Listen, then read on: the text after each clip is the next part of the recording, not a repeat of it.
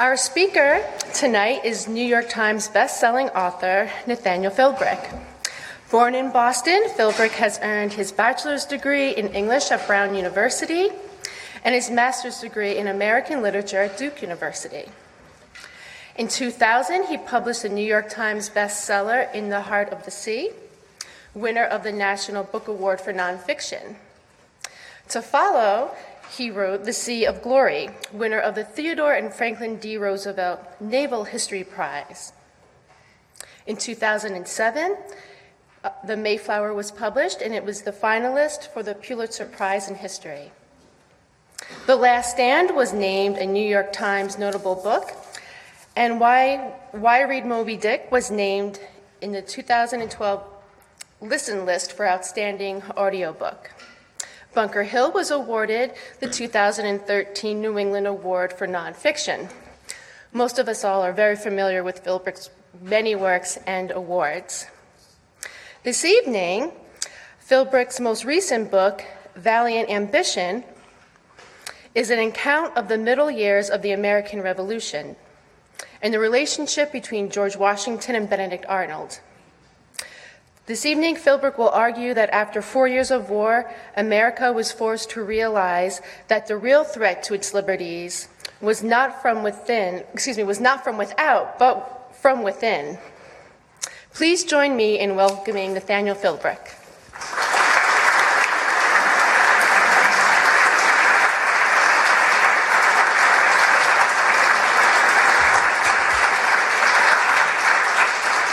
Well, it's great to be here. Over there in the green room, presided over by Admiral Sir Isaac Coffin, who was a British admiral. Coffins were big in Nantucket, and he donated a school called the Coffin School, in which the Egan Maritime Institute, of which I was a founder, was for many years. And so it's great to have a little bit of Coffin/Nantucket here in Boston. Well, Valiant Ambition began for me 25 years ago. 30 years ago, I moved to Nantucket with my wife and 2 children. And in school, I was an English major, and Moby Dick was my personal Bible, and I was very excited about moving to the island that was the port of the Pequod. It was kind of a letdown a few years later to realize that Melville had never visited Nantucket when he wrote that masterpiece, but such is the power of literary imagination. I nonetheless became fascinated with the history of Nantucket. How did it become the whaling capital of the world? And it was while reading a book about Nantucket in the 18th century, St. Jean de Crèvecoeur's Letters from an American Farmer. It's one of the seminal books about America. Crèvecoeur was a petty nobility in France, fought in the French and Indian War on the side of France, but after that war ended up in New York. Eventually married an American woman and settled along the Hudson River, and was absolutely infatuated with America. This was a society that was unlike anything in Europe, where people from all different nationalities, economic backgrounds could come and make a go of it. He famously asks in the first letter of Letters from an American Farmer, what is this American, this new man? Now, Crèvecoeur traveled widely throughout America, up and down the Mississippi. He went to Nantucket several times, and 3 of the 12 letters are about Nantucket. That's why I was reading it. But in the last letter, chapter 12, everything changes. His utopia has been destroyed by the outbreak of the American Revolution. The zealot patriots, under the guise of the Committee of Safety, move into town and begin to question every landowner as to their loyalties. And Crèvecoeur says, wait, this is the freest, most prosperous society on earth. Why are we having a revolution? I'm not sure what I believe in this. Eventually, he, along with many of his friends, are hounded out of town. He eventually, along with his older son, ends up back in France, where he tries to put together his new life. And Letters from an American Farmer is published in England on his way back to France. And this was a version of the American Revolution I knew nothing about. Growing up, the story I was told was it was a group of ragtag farmer militiamen who banded together and improbably defeated the mightiest military power on earth and thereby threw off the shackles of British tyranny.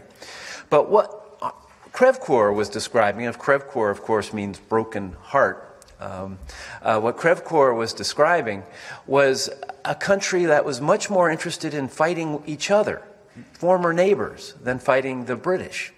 And so I realized I needed to explore this. And it was after I finished my last book, Bunker Hill, that I also knew I needed to continue on in the Revolution. Washington comes in relatively late in Bunker Hill. After the great Battle of Bunker Hill, he arrives for the siege of Boston. And this was a Washington that I had never encountered. We grow up with Washington on the $1 bill, the staid pragmatist, the rock upon which this country is founded. And Washington in the beginning of the Revolution is not like that at all. He's in his 40s. He's fiery by temperament, very aggressive. He wants to attack the British in Boston. And even though his army does not have sufficient supplies of gunpowder, he wants to attack, destroy, burn Boston if necessary, and end this thing. It's a proposal that's so risky that his Council of War repeatedly rejects it as you're going to destroy us before you're going to destroy the British. So I knew I needed to find out what happened to Washington in those middle years, but how to get at what Crevecoeur described as I'm following the indispensable man, Washington. Enter my mother, Mary Ann Dennis Philbrick. My mother was something of a renegade. For one thing, she smoked a pipe. And I have to say, growing up in the 60s in Pittsburgh, when my parents lit up in a restaurant after dinner, it was quite the experience. And my mom had no trouble telling people exactly what she believed, especially if she knew they didn't agree with her. And she just thought Benedict Arnold was terrific. And I'd say, what the heck are you talking about? If someone calls anyone a Benedict Arnold, it's evil personified. What are you getting at? And she said, no, it's much more complicated story than that. He was our best general at the beginning of the war. He had his reasons.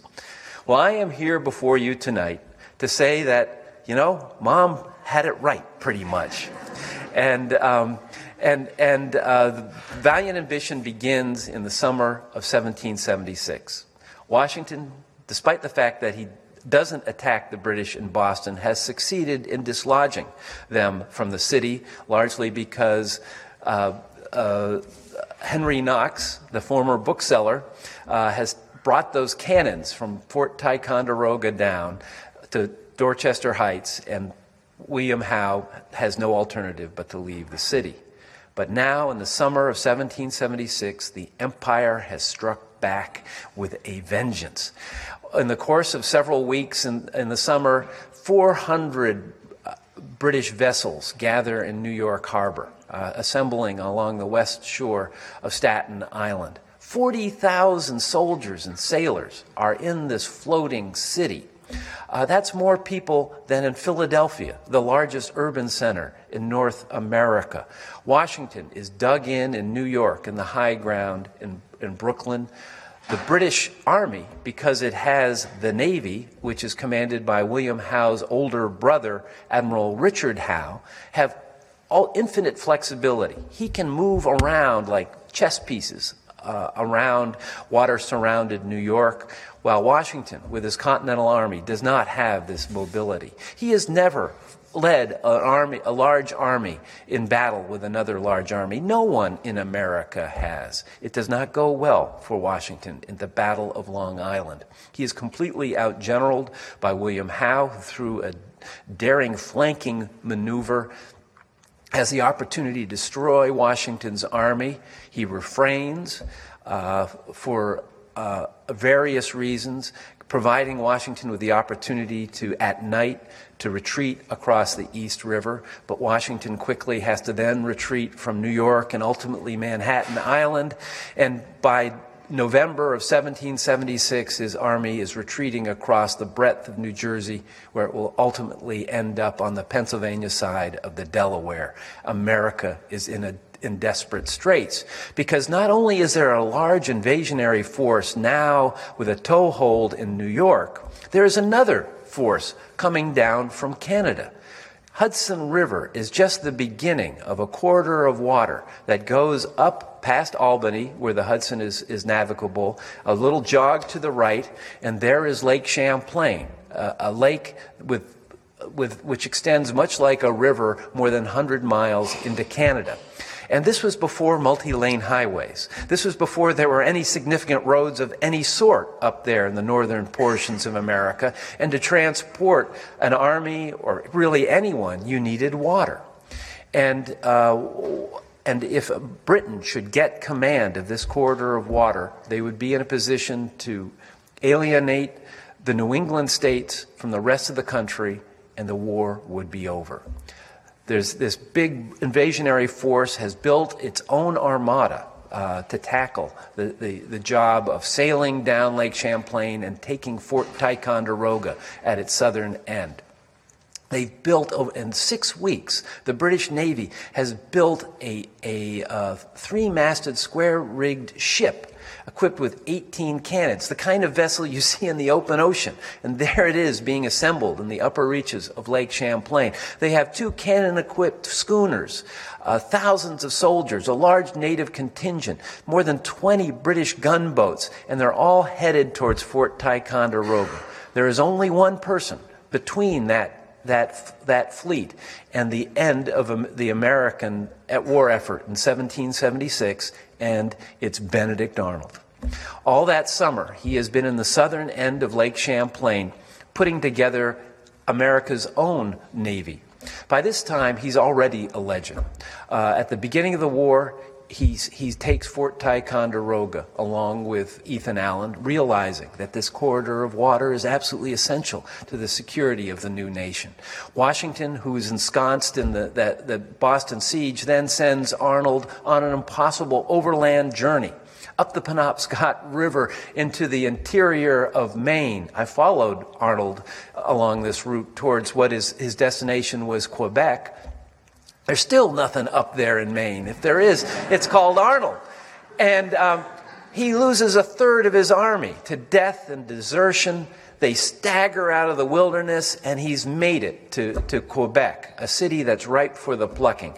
It's such an extraordinary, and this is in fall with snow and it's freezing. It's such an extraordinary adventure. He's known as the American Hannibal. And now here he is on Lake Champlain.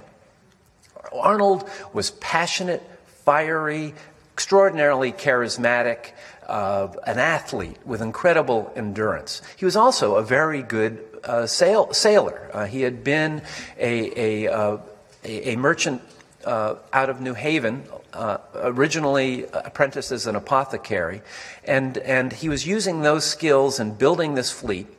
And his was the job to try to prevent the British from taking Fort Ticonderoga. If he could do this, America would at least have another year in this war.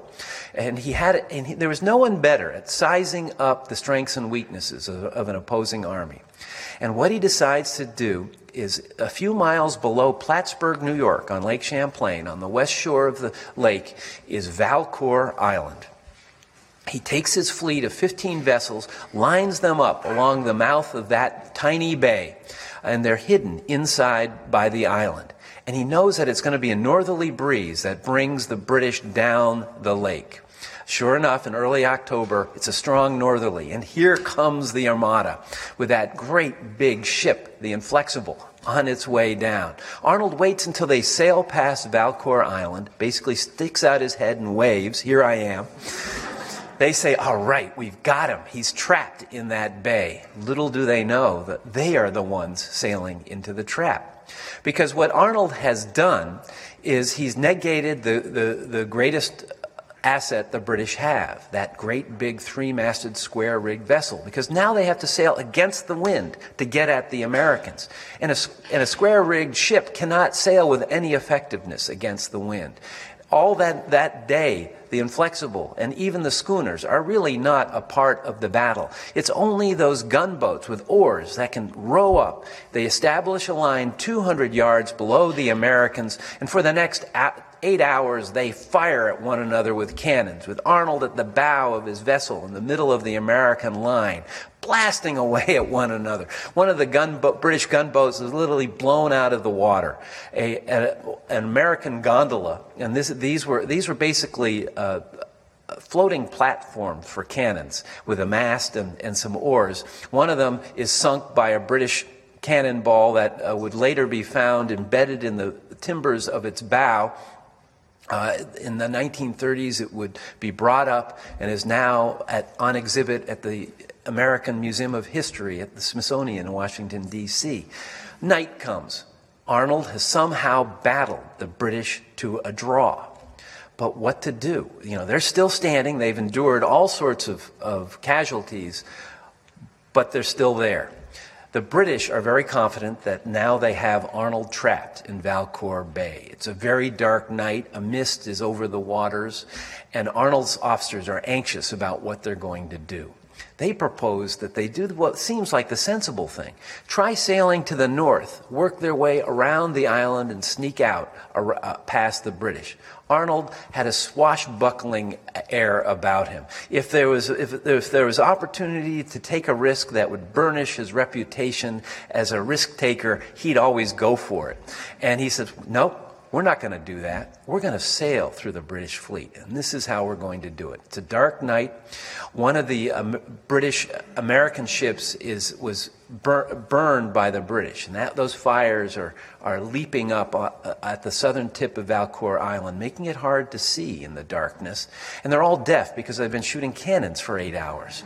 He says, there's enough room between the innermost British ship and the trees of the shoreline that we can sneak through one vessel at a time. We'll go out one at a time with lanterns on the stern so the vessel behind can see where they are, and we're going to sail through and to safety. And sure enough, they do it. Morning comes. Once the mist clears from Valcour Bay, British General Carleton is apoplectic. The bay is empty, and the Americans are 7 miles to the south, sailing towards Valcour Island. A race, and what I really enjoyed about this book, I grew up learning to sail on Lake Champlain, so this was a real return to my roots. And Arnold would experience something I experienced several times while racing sailboats on Lake Champlain. The winds are very fickle. The winds by this time are out of the south. They die to nothing while a breeze comes from the north, bringing the British down on the Americans. They're off what's known as Split Rock. Arnold, great names. Arnold says to the rest of the fleet, go to Ticonderoga, I'll make a stand here. Arnold ends up fighting off that great big warship, the two schooners. They're blasting away at one another for several hours. His ship is so riddled with musket and bullet and cannonball holes, he's now sinking. He sees that the wind is shifted to the east. He's got oars, the others don't, and they row for shore on the Vermont shore. They drive the ship onto what's now known as Arnold Bay. The men take to the high ground overlooking their ship, and with the flag bravely waving, he blows it to smithereens.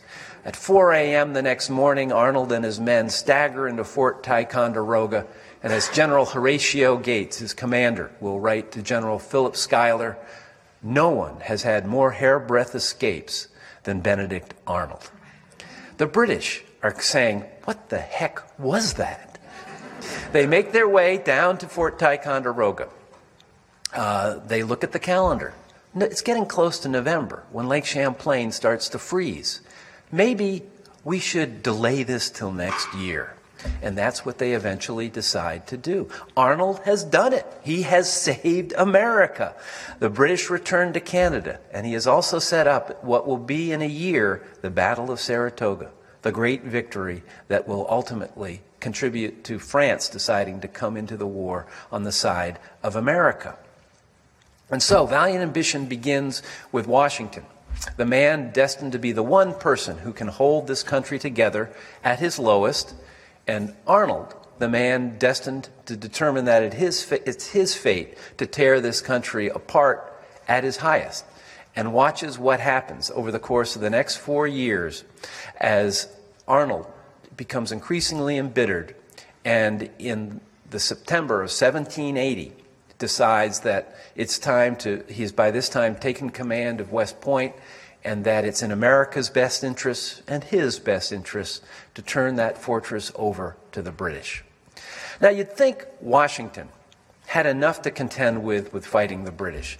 But more often than not, his own officers and his own government were as much a problem as the British Army. You know, during this retreat across New Jersey in the fall of 1776, it's November, things are at their lowest ebb. The British are playing with him the way a cat does a mouse when correspondence comes to headquarters addressed to his Adjutant General, Joseph Reed. Reed, a lawyer from Pennsylvania, is the man upon whom Washington trusts the most at this point. And the correspondence is addressed to him. Reed is not in headquarters, so Washington, as usual, opens the letter and realizes that his Adjutant General has been in correspondence with the second-ranking officer in the American Army, General Charles Lee, complaining about Washington's indecisiveness and suggesting that come winter, Lee go south and reform a new army. Washington realizes that that Joseph Reed has been basically conniving behind his back. This is where I began to realize that while Washington had his skills as a general, he was a true genius as a politician. What does he do? He reseals the letter, writes in a short accompanying note to Joseph Reed. While you were away from headquarters, this letter arrived for you. Assuming it was official business, I opened it as usual. Realizing it was something else, my apologies. He sends that, and that's all he says. He leaves Reed to twist in the icy emptiness of his withheld wrath.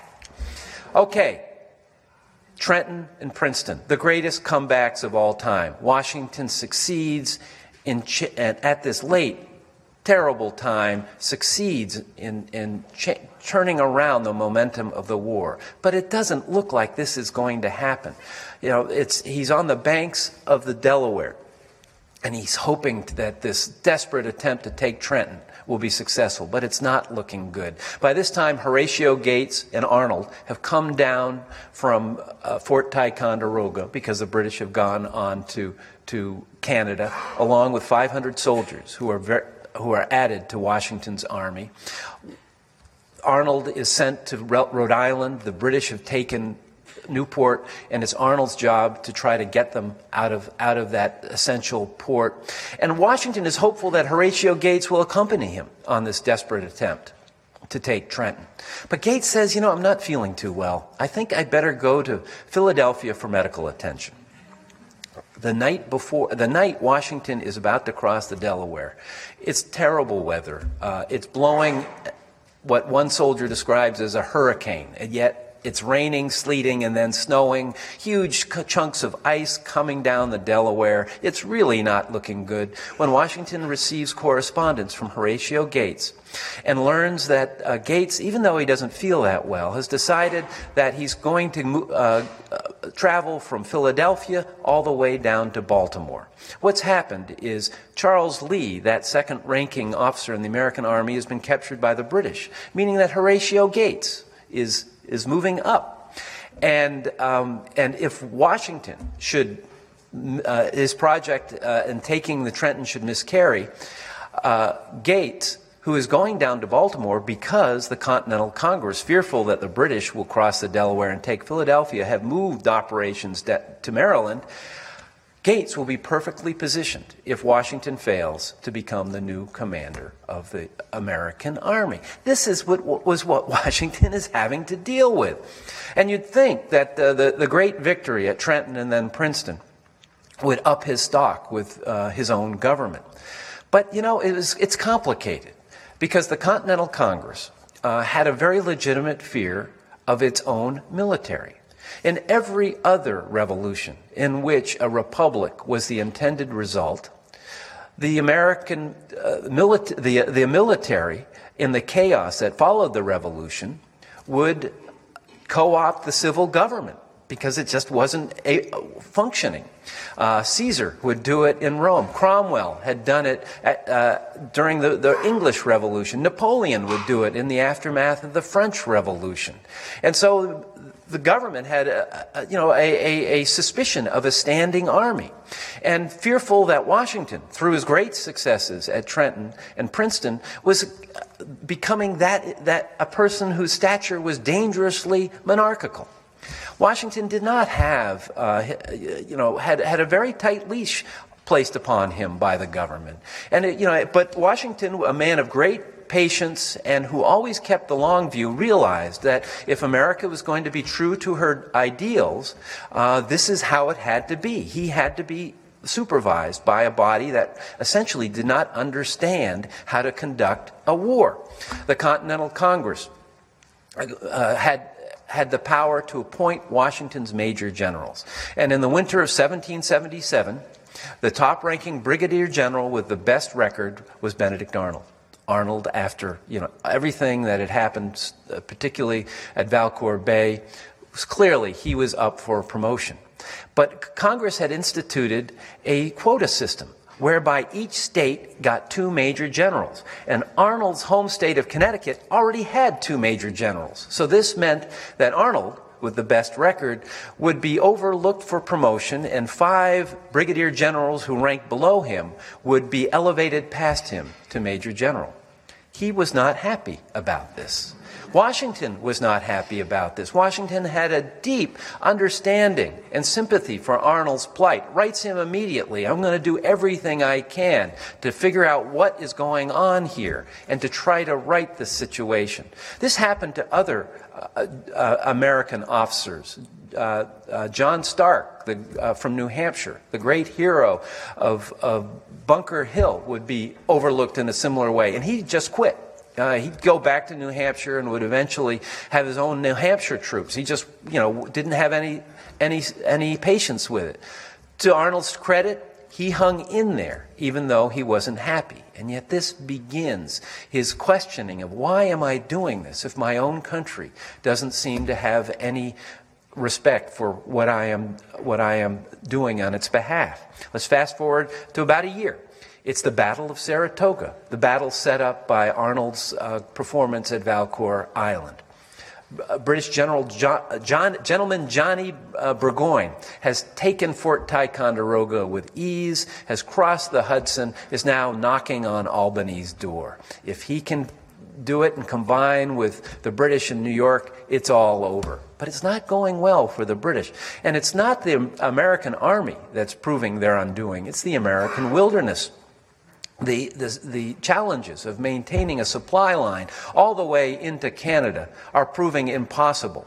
And Burgoyne's army is on the verge of starvation. If he doesn't punch through quickly to Albany, they're going to starve to death. Meanwhile, it's looking very good for the Americans. Horatio Gates is the commander. His second in command, Benedict Arnold. Thousands of militiamen from New England are streaming into Saratoga. Continental soldiers are coming up from the south, including the Virginian Daniel Morgan and his riflemen. And Gates has never led a large army in battle, is basically a talented bureaucrat. Arnold is a fighter. And Gates is fearful that Arnold may steal some of his thunder.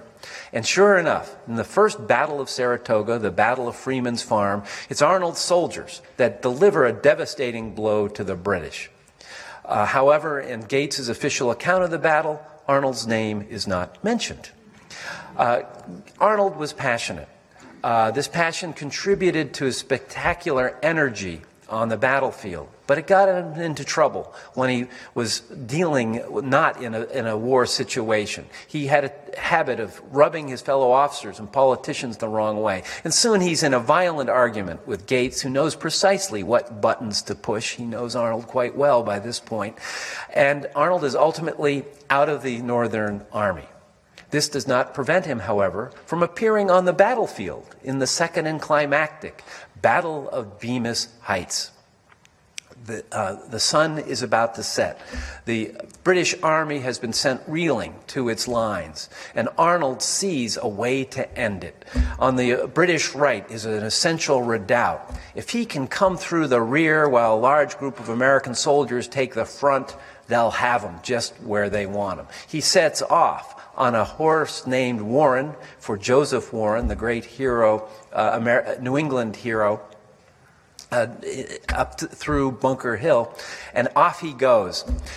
He appears at the Sally Port, the entrance to the British redoubt, on his horse with the sword up in the air, and commands them to surrender. A German soldier raises his musket, fires. The musket ball bursts through his thigh, fracturing his thigh bone into fragments, kills the horse, which collapses on top of his injured leg. He's laying there as the Americans take the British redoubt.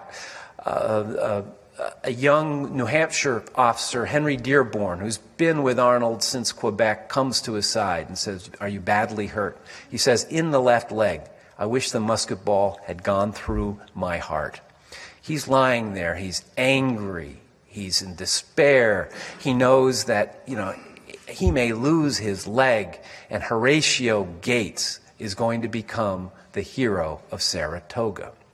For the next 4 months, Arnold, who refuses his doctor's request to cut off his leg, is in a hospital bed in Albany. His left leg in the equivalent of a medieval torture device, a fracture box. He's so immobilized he can't even write letters. And for Arnold, a man whose physicality was absolutely essential to his very being, this is not only a physical but a psychic injury. He tells Lafayette at one point that Horatio Gates is the greatest poltroon of the world. The leg that emerges from the fracture box will be 2 inches shorter than the other leg. It will be more than a year before he can walk unassisted, 2 years before he can ride a horse. And, this messes with Arnold's head. In the meantime, Washington is suffering his own reversals. The British General Howe has turned his attention to Philadelphia. And in 2 battles, the Battle of Brandywine and Germantown, he makes a mockery of Washington's attempts to prevent him from taking Philadelphia. The British take Philadelphia. By this time, Washington is holed up in Valley Forge in that terrible winter. Horatio Gates, now the hero of Saratoga, makes his way south. And delegates in the Continental Congress say, "Hey, look, Washington has lost Philadelphia, while Gates is the hero of Saratoga. Is it time to change horses here at this terrible point in the Revolution?" Washington's political skills, as I mentioned earlier, come to the fore during this winter of 1777 and 78. He's able to snuff out what is known as the Conway Cabal, and he emerges from that winter stronger than ever. But not Benedict Arnold. Arnold makes his way to Valley Forge at the end of May, takes the oath of allegiance, his hand upon the Bible held by Henry Knox in the artillery park of Valley Forge. And it's clear this man cannot serve in an active military situation, and Washington feels bad for him. But guess what? France has joined the war on our side, largely because of Saratoga. And this means the British are in the midst of what is now a world war. They need to consolidate their forces. They can't have an army in New York and Philadelphia. And so after just an 8-month occupation of Philadelphia, the British must evacuate that city and return to New York. Philadelphia, after the British have left, is in chaos. The patriots who left the city during the British occupation are very angry with the citizens who remained under the British, and there's literally fighting in the street. Since Arnold can't serve on the field, Washington appoints him military commander of Philadelphia. It seems to make sense, but you needed a general of incredible tact and patience to keep the lid on Philadelphia in 1778.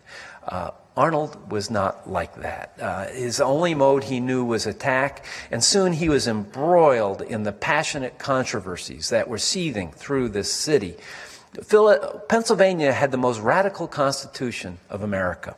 There was no executive branch. The Pennsylvania legislature ruled, and it was the majority ruled. There was no checks and balances for the minorities. This meant that the aristocratic Philadelphians who had once been the leading citizens were now being actively persecuted by the patriots, as were the Quakers who refused to take a loyalty oath. Arnold, partly because he had aristocratic pretensions, sided with the conservative Philadelphians, while Joseph Reed, remember him, Washington's adjutant general, is now the head of the Philadelphia legislature. And he is pushing for the zealot patriot cause. Prior to taking the position in the legislature, he was the prosecuting attorney who saw 2 Quakers hanged for supposedly aiding and abetting the British.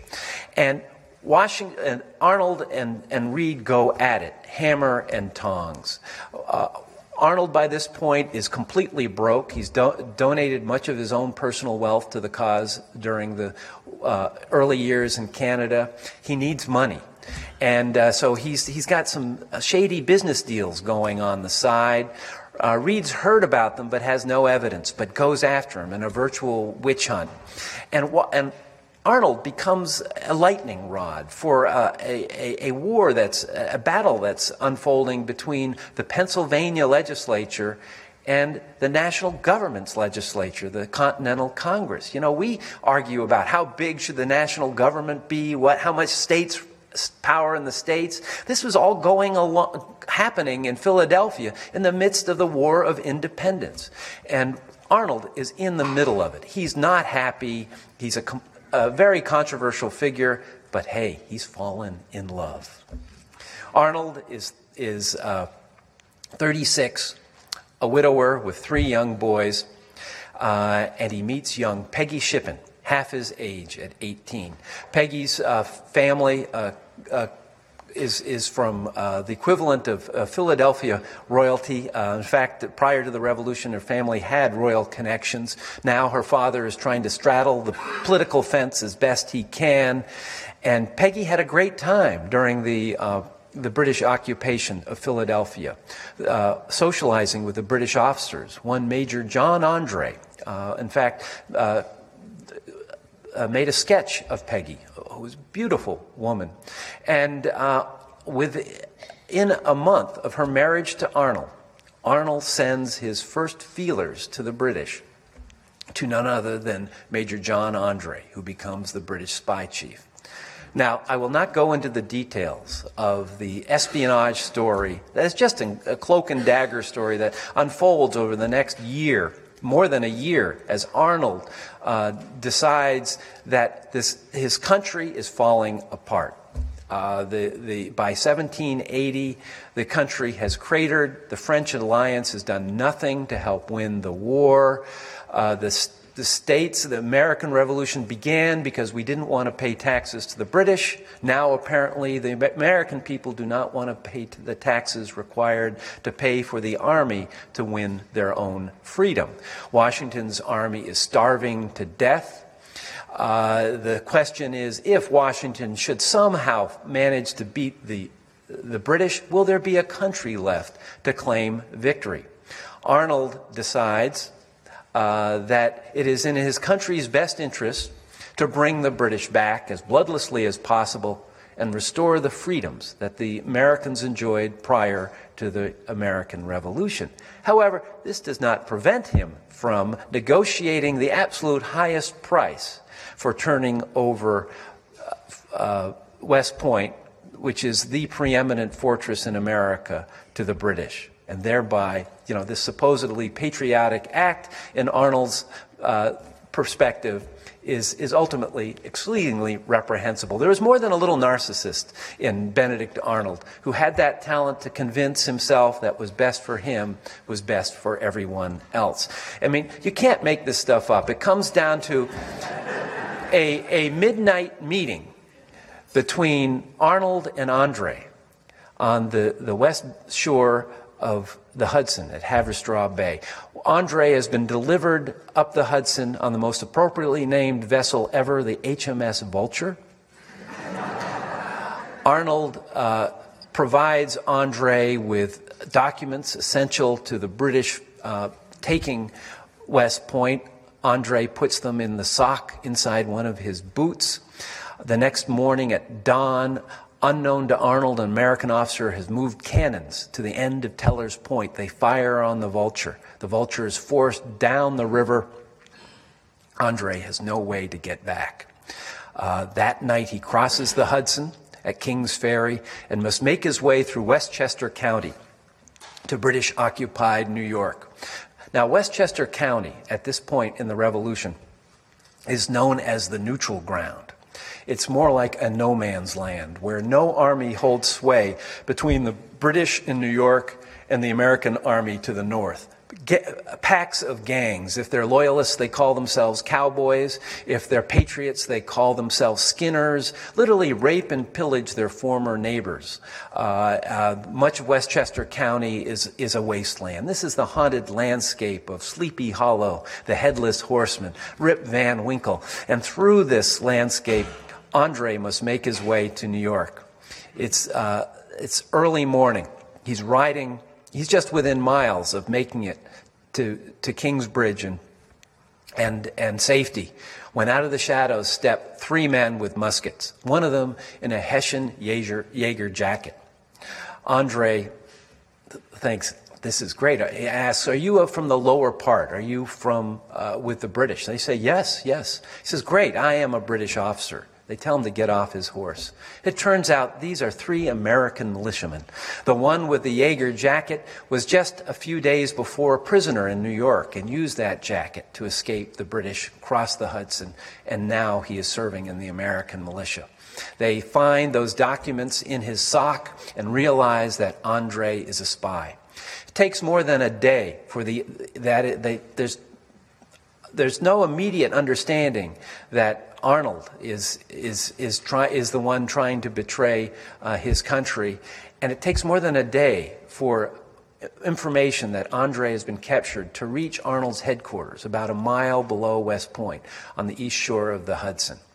By this time, Peggy has joined him with their infant son, and Arnold realizes that if Andre has been captured, they're going to figure this out. And to make matters worse, Washington, along with Lafayette, Hamilton, and Knox, is due to arrive at his headquarters at any moment. He rushes upstairs to their bedroom and tells Peggy, I'm out of here. He stumps his way to the dock where his barge is awaiting, leaps onto it, tells the oarsman to head south. He eventually will make his way to the Vulture and to British-occupied New York. Washington arrives minutes later, and after a tour of West Point, in which Arnold is, for reasons that no one can explain, not present, Washington returns to the headquarters for lunch.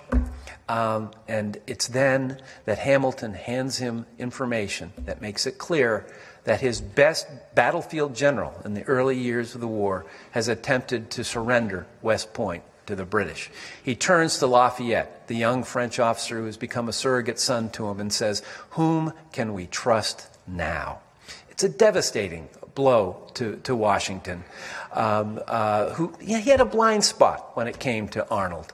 Arnold, I think, was what Washington could have been, from Washington's point of view, if he had been 10 years younger and not saddled with the crushing responsibility of command. He could have been the ones getting those victories out on the battlefield. But it was Arnold in the early years of the war, and it was Arnold who had attempted to betray his country. Washington would take this very personally. Ultimately, Andre would be hanged as a spy. He would a undercover agent would be sent to New York in an attempt to not assassinate Arnold, but capture him. That would be foiled by the British decision to send Arnold to Virginia. But for Washington, this was a devastating blow. And then the great and tragic irony of Arnold's life, he had done as much as anyone save Washington to help his country in the early years of the war. But it's as a traitor that he truly rivets the country with, this great hero has attempted to betray us. He would be burned in effigy in towns up and down the eastern seaboard. And within a year of this would come the great victory at Yorktown, with soldiers, groups of soldiers sent south. And that movement of soldiers was initiated when Washington sends Lafayette after Arnold in the winter and spring of 1781. And so I'd like to end by reading a few paragraphs from the epilogue that speak to the effect of Arnold's treason on the American sense of themselves as a nation. The United States had been created through an act of disloyalty. No matter how eloquently the Declaration of Independence had attempted to justify the American rebellion, residual guilt hovered over the circumstances of the country's founding. Arnold changed all that by threatening to destroy the newly created republic through, ironically, his own betrayal. Arnold gave this nation of traitors the greatest of gifts, a myth of creation. The American people had come to revere George Washington, but a hero alone was not sufficient to bring them together. Now they had the despised villain, Benedict Arnold. They knew both what they were fighting for and against. The story of America's genesis could finally move beyond the break with the mother country and start to focus on the process by which 13 former colonies could become a nation. As Arnold had demonstrated, the real enemy was not Great Britain, but those Americans who sought to undercut their fellow citizens' commitment to one another. Whether it was Joseph Reed's willingness to promote his state's interests at the expense of what was best for the country as a whole, or Arnold's decision to sell his loyalty to the highest bidder, the greatest danger to America's future came from self-serving opportunism, masquerading as patriotism. At this fragile stage in the country's development, a way had to be found to strengthen rather than destroy the existing framework of government. The Continental Congress was far from perfect, but it offered a start to what could one day be a great nation. By turning traitor, Arnold had alerted the American people to how close they had all come to betraying the Revolution by putting their own interests ahead of their newborn country's. Already, the name Benedict Arnold was becoming a byword for that most hateful of crimes, treason against the people of the United States. Thank you very much.